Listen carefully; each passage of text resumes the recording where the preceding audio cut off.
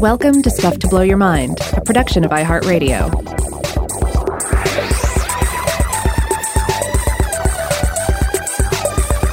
Hey, welcome to Stuff to Blow Your Mind. My name is Robert Lamb.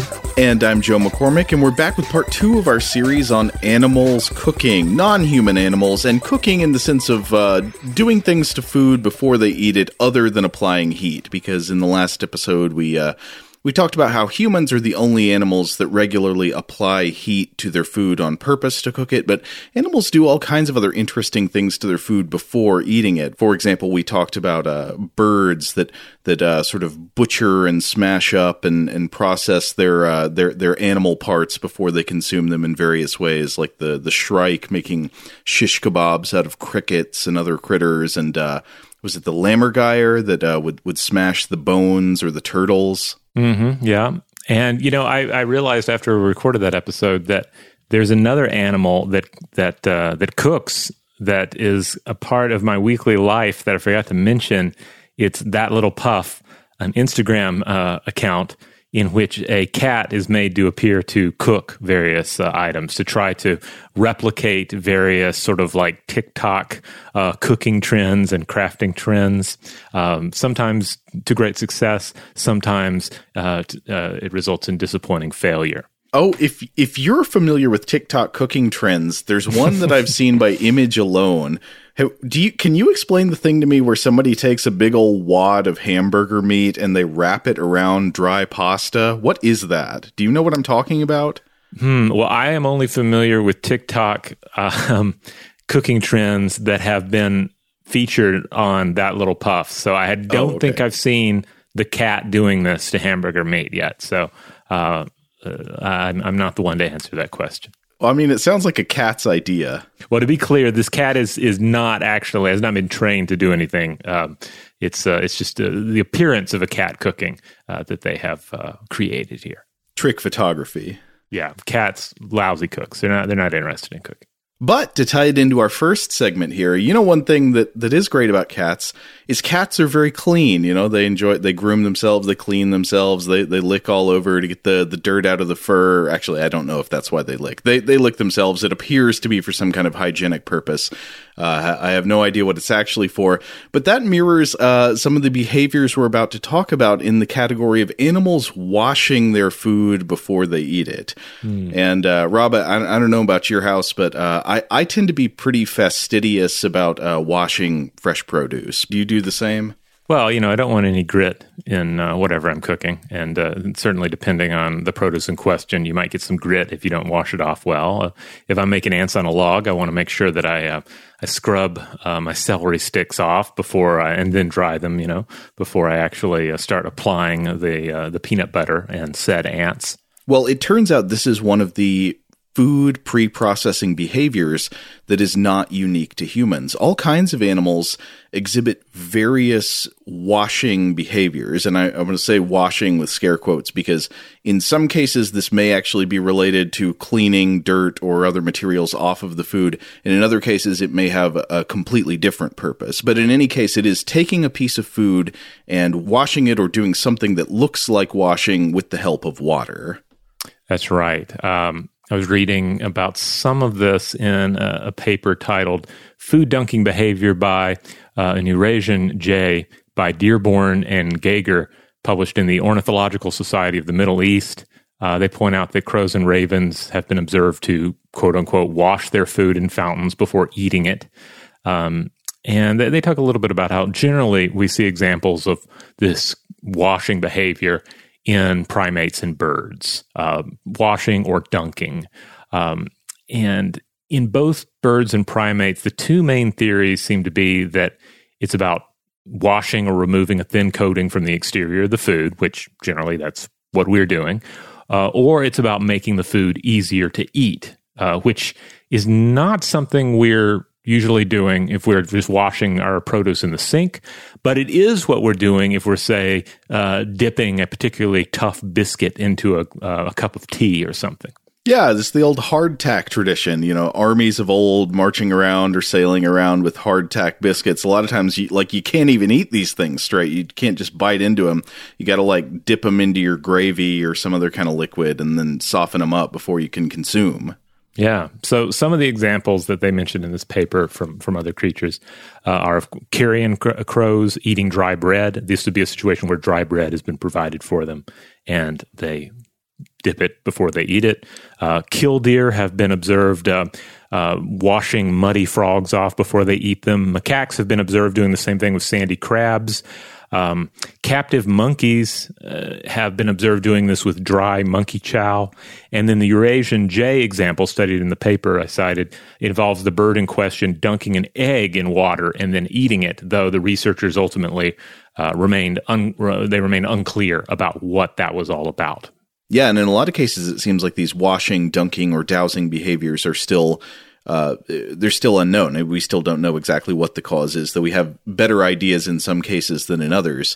But one thing I was thinking about is that it may depend on your anatomy how important it is to douse something in external water before you eat it, depending on how strong your salivary glands are, because we're doing the same thing, but it happens in our mouths. I mean, all the food you eat, it gets kind of coated in saliva and moistened that way, and it helps lubricate the swallowing process. Doesn't that sound so appetizing?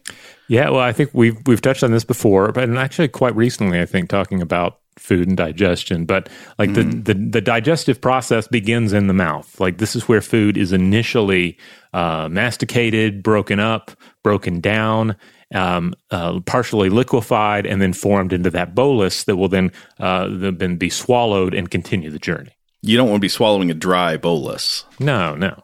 But next, I wanted to think about one of the most famous examples of animals that appear at least to wash their food before eating it, and that is raccoons. This has got to be one of the cutest examples. I'm sure everybody out there on the internet at this point has seen the heartbreaking video of the raccoon with the piece of cotton candy going to the water's edge to wash it, and then it dissolving, and the raccoon looks just so sad. I don't think I've seen that one, but I'm picturing it. I can imagine it. So I found something out I didn't know before. The word raccoon, the English word raccoon, is derived from a word originally in the Algonquian languages. But do you know what the raccoon is called in German? No, what is it called? It is the Waschbär, the bear that washes. Oh, nice. And the same principle shows up in its scientific name, which is Procyon lotor, which means something like pre-dog washer. So a raccoon is something that's maybe not quite a dog yet, but it is associated with washing. And this etymology carries over multiple languages, where the raccoon is known as something like the washing bear or the washing dog or something like that.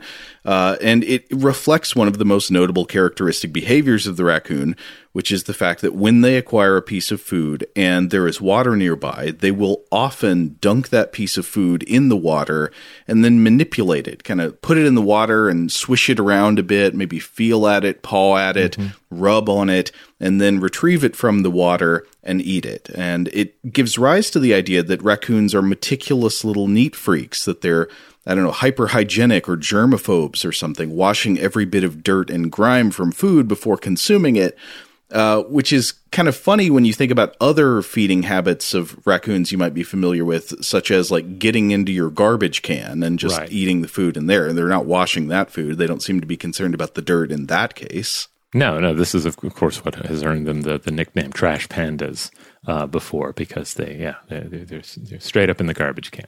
Or certainly they don't need to be by a stream to eat. You can find plenty of evidence of raccoons eating without a handy washing station nearby. Right. So it's an activity that they do often enough that it's in the name, like they're clearly known for it, but they don't always do it. It appears to be optional, occasional, but again, common enough that it has become a characteristic feature of the species. And so there's a big question, what are they doing? Are they actually trying to get dirt off of the food, or are they doing something else? And there have been experiments that looked into this. So one study I wanted to look at was by Malcolm Lyle Watson, published in Proceedings of the Zoological Society of London in 1963, called A Critical Reexamination of Food Washing Behavior in the Raccoon, or Procyon lotor.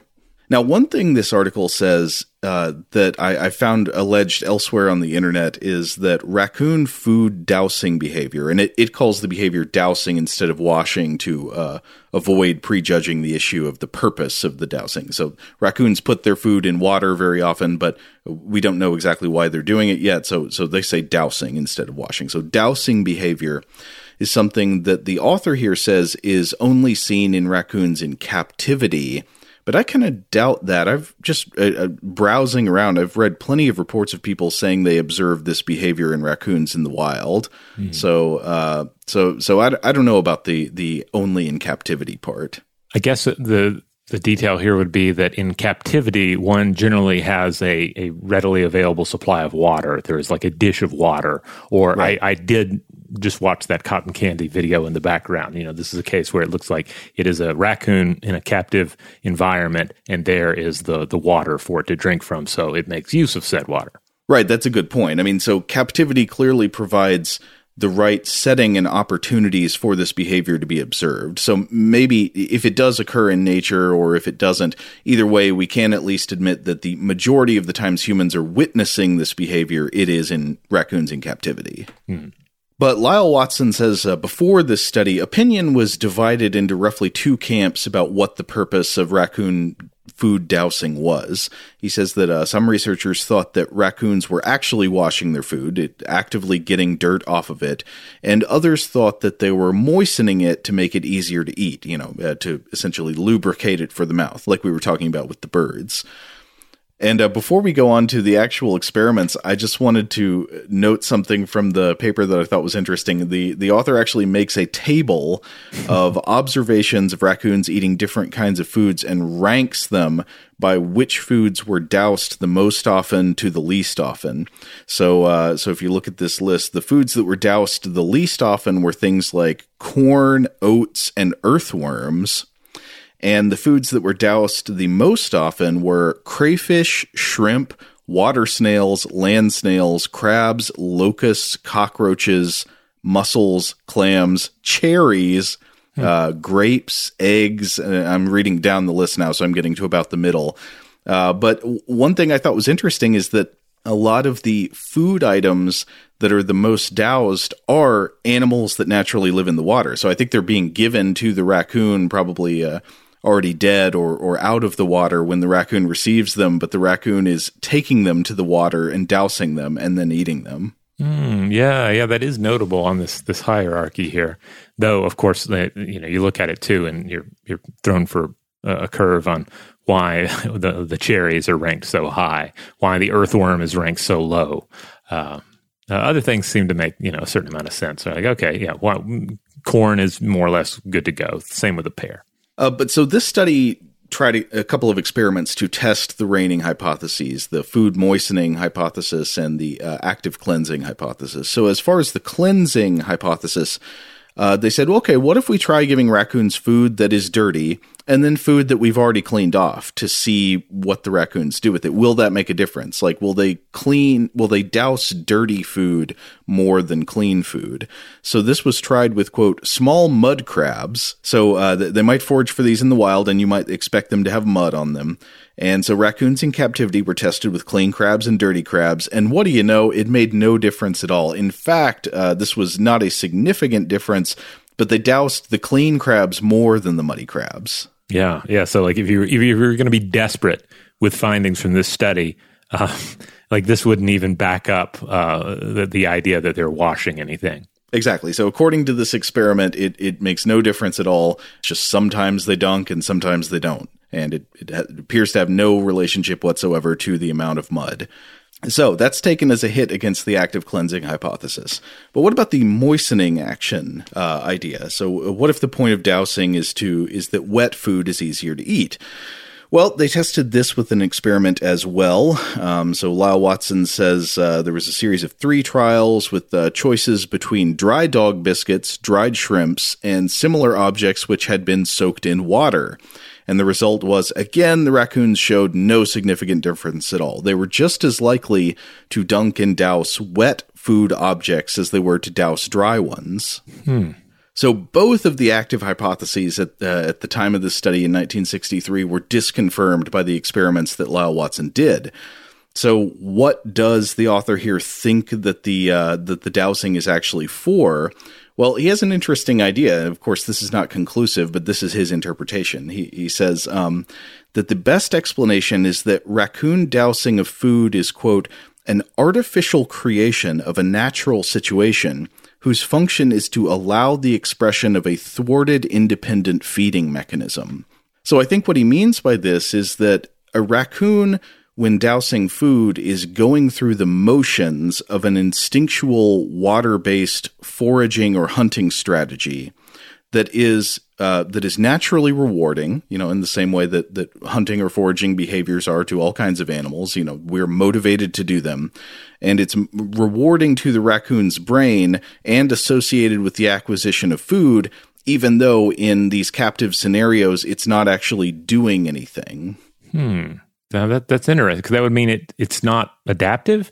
Well, it would be adaptive that a raccoon has a natural desire to fish around in the water for food items, but that maybe this urge is so strong it's coming through even in moments where it doesn't actually need to forage. It's just satisfying an overwhelming desire. And he gives a comparison. So what Lyle Watson says is, quote, the raccoon's behavior is perhaps most closely related to what may be called the, quote, revitalizing behavior of certain Felidae cats.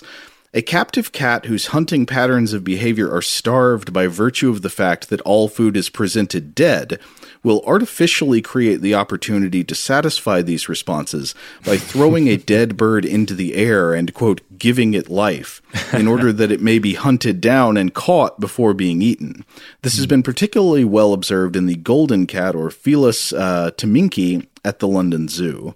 And so yeah, in the same way that you might see a cat that doesn't actually need to hunt, kind of batting a food item or even like a dead mouse around as if it's still alive, and maybe the cat is trying to satisfy some need for hunting behaviors just because the hunting behaviors are instinctually rewarding.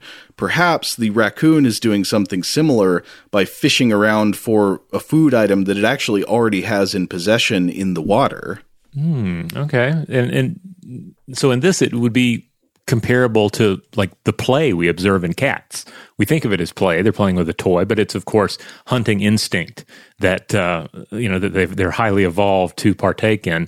And if even though there's nothing live running around your living room, they need to engage in that kind of activity anyway. Right. They have an instinctual drive for hunting behaviors. They can't actually hunt in their environment because there's nothing to hunt. So they kind of hunt in superfluous ways, hunt in ways that are not really necessary.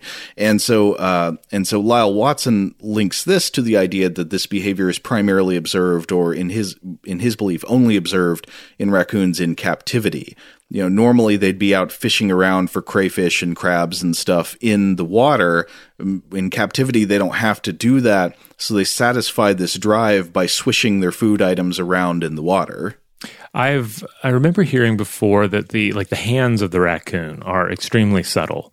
Yes, and that they're not affected by they can reach into cold water and feel around in cold waters with a tolerance that humans are completely incapable of, and that their feeling of things in the water is more in line with human sight. That's how sensitive their little hands are. So yeah, the sense experience of this.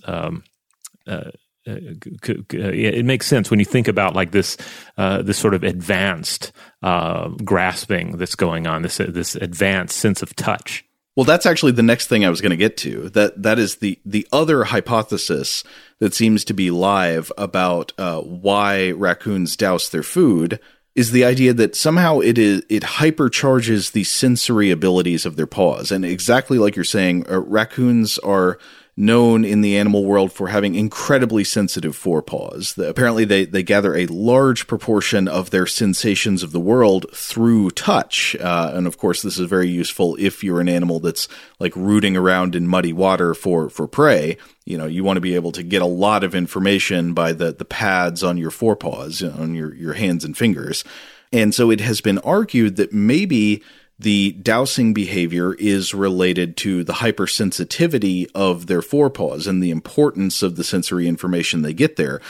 So perhaps moistening of the forepaws actually makes them more sensitive to textural information about the food in hand. So if this hypothesis were correct, it would be that dowsing serves the purpose of letting the raccoon get better sensory information about the food they are about to eat in the type of sense realm that is most relevant to them, which is touch. So it would be sort of similar to a human looking at a morsel of food by holding it up to the light so they could get a better look at it, or, you know, a dog really going to town sniffing a piece of food before they eat it.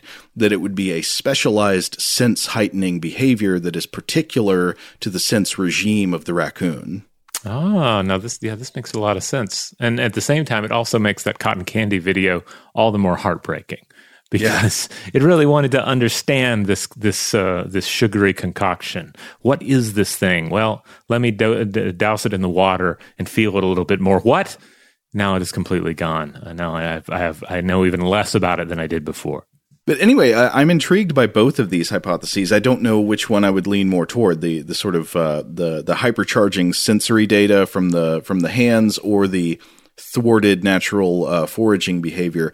Both seem possible to me based on what I've read. The interesting thing about the idea of a thwarted foraging behavior is that it would seem to connect to that list of foods that are doused most often. That the top of the list was all like aquatic animals that the raccoon would naturally forage for in the creeks and in the mud. Mm-hmm.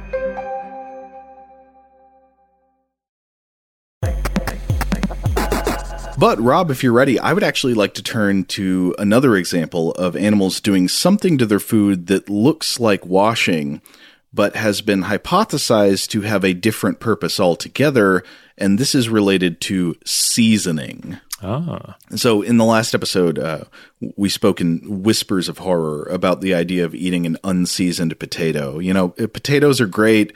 They really need some salt and pepper, hopefully some fat of some kind, butter or oil or something, to take them to their full potential. Just the thought of a completely unseasoned cooked potato is very unappetizing. Yeah, even if you have one of those really good potatoes, you know, like those fingerlings and the purple potatoes and, of course, sweet potatoes, even then they need a little something. And if you get into the realm of the russets, all the more. Now, as always, of course, you know, our food preferences could be just cultural preferences, but I think it's clear that a really important part of human cuisine in general is seasoning. Maybe not to the same extent in every single culture in the world, but broadly all over the planet, people like to season their food. And seasoning amounts to augmenting the natural flavors of bulk foodstuffs in our diet with highly flavor-relevant little bits of ingredients, usually things like herbs, spices, and probably most importantly of all, salt. Now, there's a reason humans have a taste for salt. Salt is not just a nice to have, it is biologically essential, not in the quantities that we Americans eat it, you know, that we weigh more salt than we need, but you've got to have some salt. Without any salt, you would be in a bad place.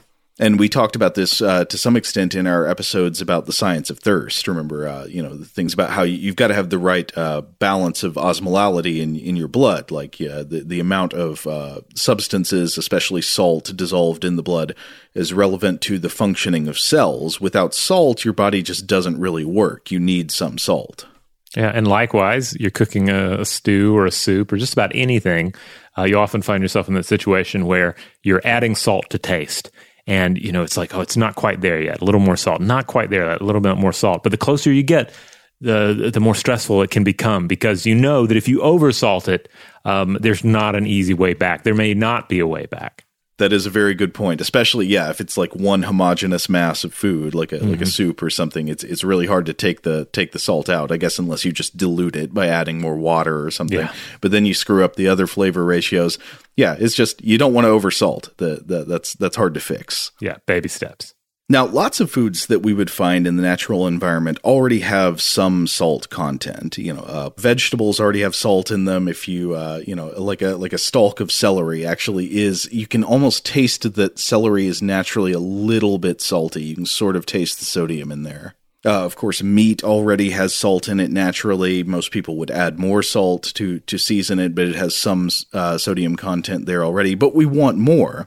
And why is it that we want more? It's because the concentrations of salt that we naturally find in meat and plants in the environment, it's fairly low. And salt is necessary for survival, so our bodies are shaped by evolution to seek out extra salt however we can get it. And lots of animals acquire salt not just from food, but from mineral reservoirs known as salt licks, or more accurately, mineral licks. Again, because salt can, in the narrow sense, be taken to imply just sodium chloride, and sodium is not the only electrolyte or mineral that animals need to supplement in this way. Animals are also looking for calcium, iron, zinc, phosphorus, and so forth. But the idea of a salt lick is interesting to me because I was reading about them, and what I had always pictured for a salt lick when I was growing up was that there's a deer, specifically a deer, and it's licking a white rock that has the desired minerals on its surface.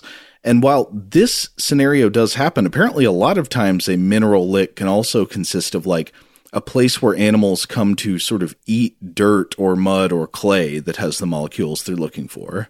But of course, humans do something pretty interesting, which is that we combine the quest for supplemental salt with the broader quest for nutrition by salting food directly.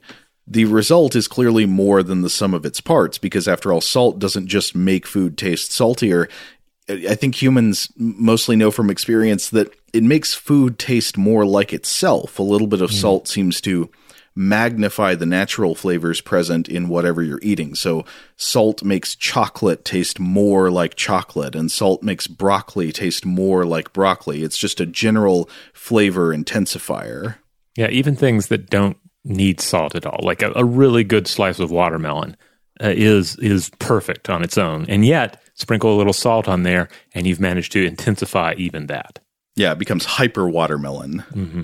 And because of these obvious, sensory and pleasure benefits, the complement of supplemental salt to food, you might wonder, well, do any non-human animals season their food like we do? Do they combine the quest for food with the quest for supplemental salt into a single consumption activity? And you might assume no, but I came across a really interesting surprise here. So I want to turn to a actually rather famous episode in the history of primatology, but famous for a different reason than we're going to be talking about it. And that is the potato washing monkeys of Koshima Island in Japan. Rob, have you ever heard about these before? I don't believe I have. Some of this came up in my research, but I knew that you had the primates firmly in your side here. Well, I want to briefly cite a couple of papers as sources here for what I'm about to talk about. One is by Masao Kawai, called Newly Acquired Precultural Behavior in the Natural Troop of Japanese Monkeys on Koshima Inlet in the journal Primates in 1965. And then the other one is a book chapter called Sweet Potato Washing Revisited by Satoshi Hirata, Kunio Watanabe, and Kawai Masao. The last author is the same as the author of the paper from the 60s. This was published in Primate Origins of Human Cognition and Behavior in 2008. So first of all, one thing we should say is that everything we're about to describe is not a behavior observed purely spontaneously in the wild, but one that is at least in part a result of human intervention. So the entire story here comes with that caveat, but it's very interesting nonetheless. So on the island of Koshima in Japan, there are native populations of a monkey called, the scientific name is Macaca fuscata, also known as the Japanese macaque or the snow monkey. If you've never seen one of these, you should look them up. I think they're very cute. They're quite cute. They have very soft-looking fur. I know one shouldn't feel this way about wild animals, but I want to pet them.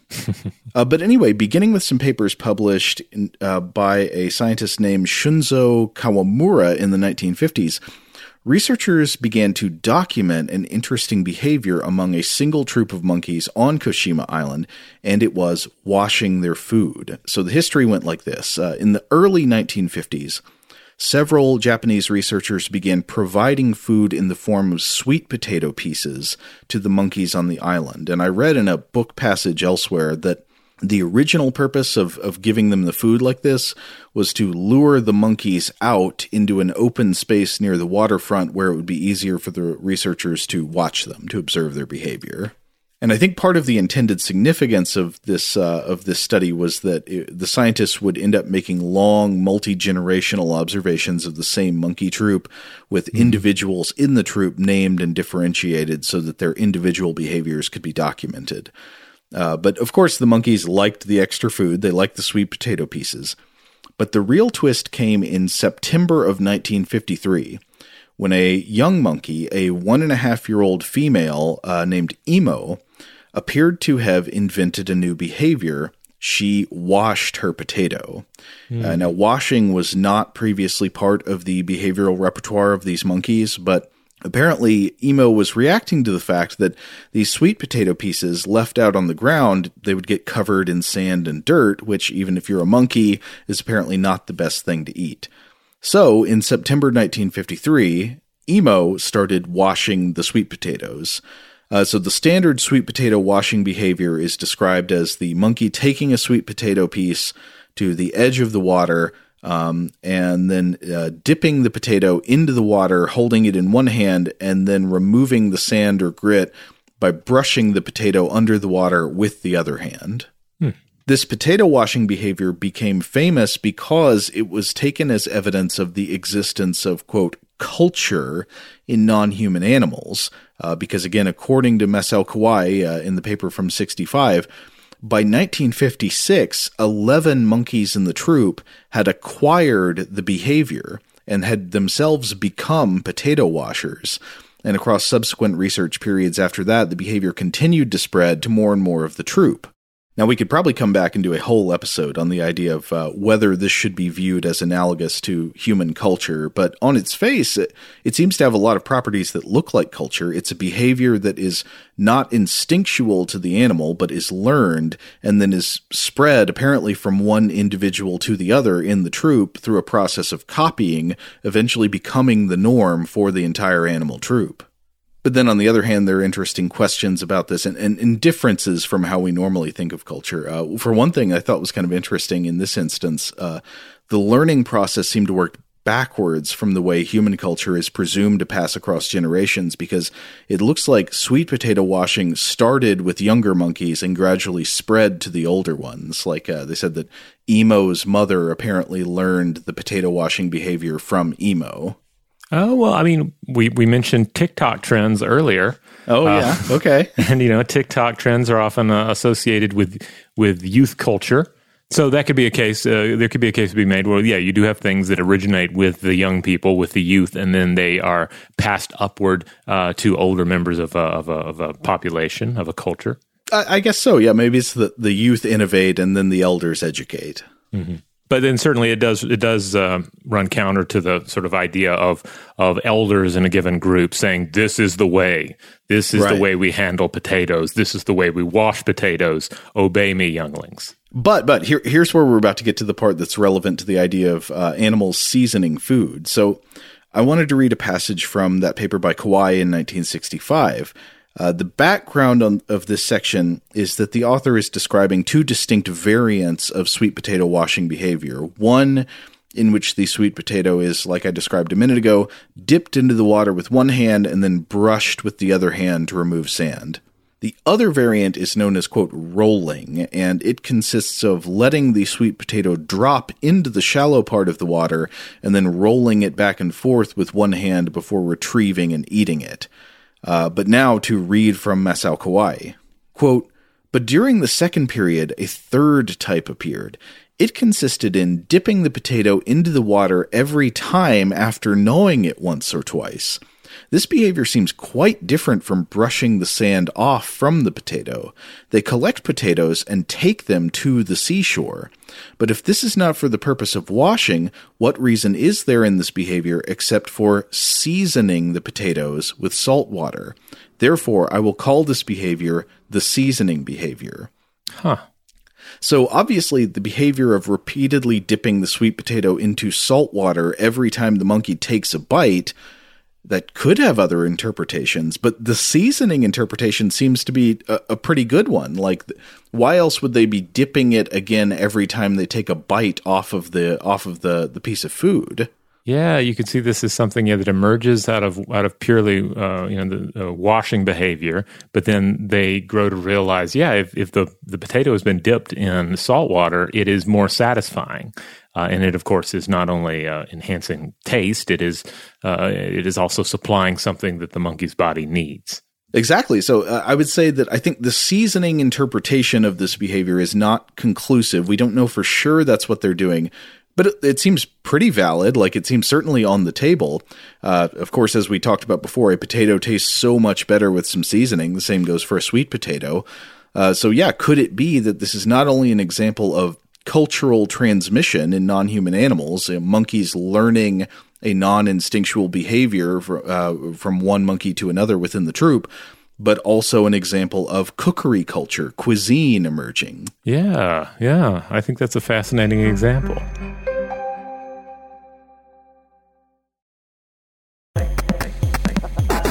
Now, in putting together these episodes, you assembled a list of different things that were part of human food culture, culinary practices, that we were using as sort of a guide to try and look for behaviors in the animal world that more or less line up with them. Like, for instance, we talked about the processing of food, the butchery practices, of course, of the butcher board, the shrike, the lammergeier.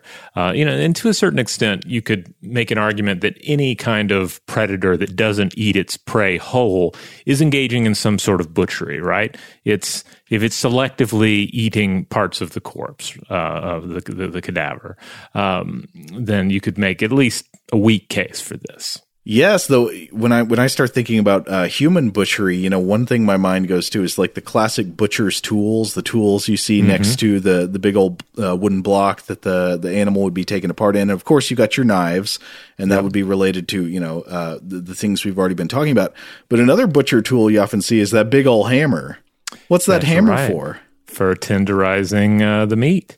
So for many of our tougher foods, the material must be made tender prior to cooking and or consumption. The tenderization of meat with a hammer or mallet or masher is a great physical example of this, it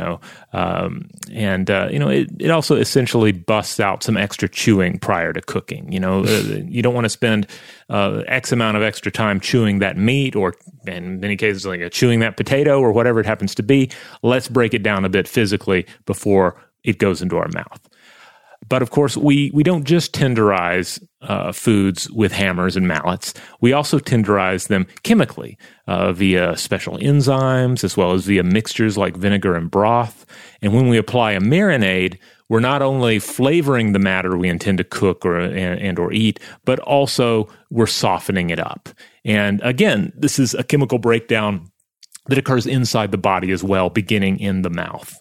Now, we've discussed some methods of externalizing this process before, and they bear at least a quick mention here. Houseflies consume their food as a liquid diet. So first, a housefly scrubs food with that it finds with bristles on the end of its proboscis, freeing up food particles. So think of these like dusty food particles that the housefly has found, and then it vomits up a slurry of saliva and digestive juices. And in doing this, it's kind of like adding hot water to instant oatmeal mix. So if you're being very generous with the term, you could say a housefly is cooking, sort of. And then, of course, it slurps all of it up. I love that. Yeah. So it's cooking right from its own gut. Yeah. Spiders are also another great example. They'll inject digestive juices into the bodies of their prey to break down the insides, particularly prey that's been paralyzed or wrapped up in webbing. And then after these juices have had time to work, they can simply drink the insides of the prey that they have captured. I believe we did a whole episode on what this would be like. What would it be like to be eaten by a spider? It was called I Was Eaten by a Giant Spider. Yeah, that was a fun one, yeah. Yeah. Now, it's also worth noting that these various means of tenderizing organic material, it's also comparable to the process of decomposition. So we might well loop in natural decomposition into this category, especially for scavenger creatures who take advantage of such conditions. They can take advantage of food material that has been softened by decomposition, and they have evolved to tolerate levels of decomposition that other animals would not be able to handle. Now, that brings up another question. How about fermentation? That was another one we had on the list. There are plenty of examples of animals that consume fermenting fruit, for example, but are there examples of animals that are more actively involved in the fermentation process?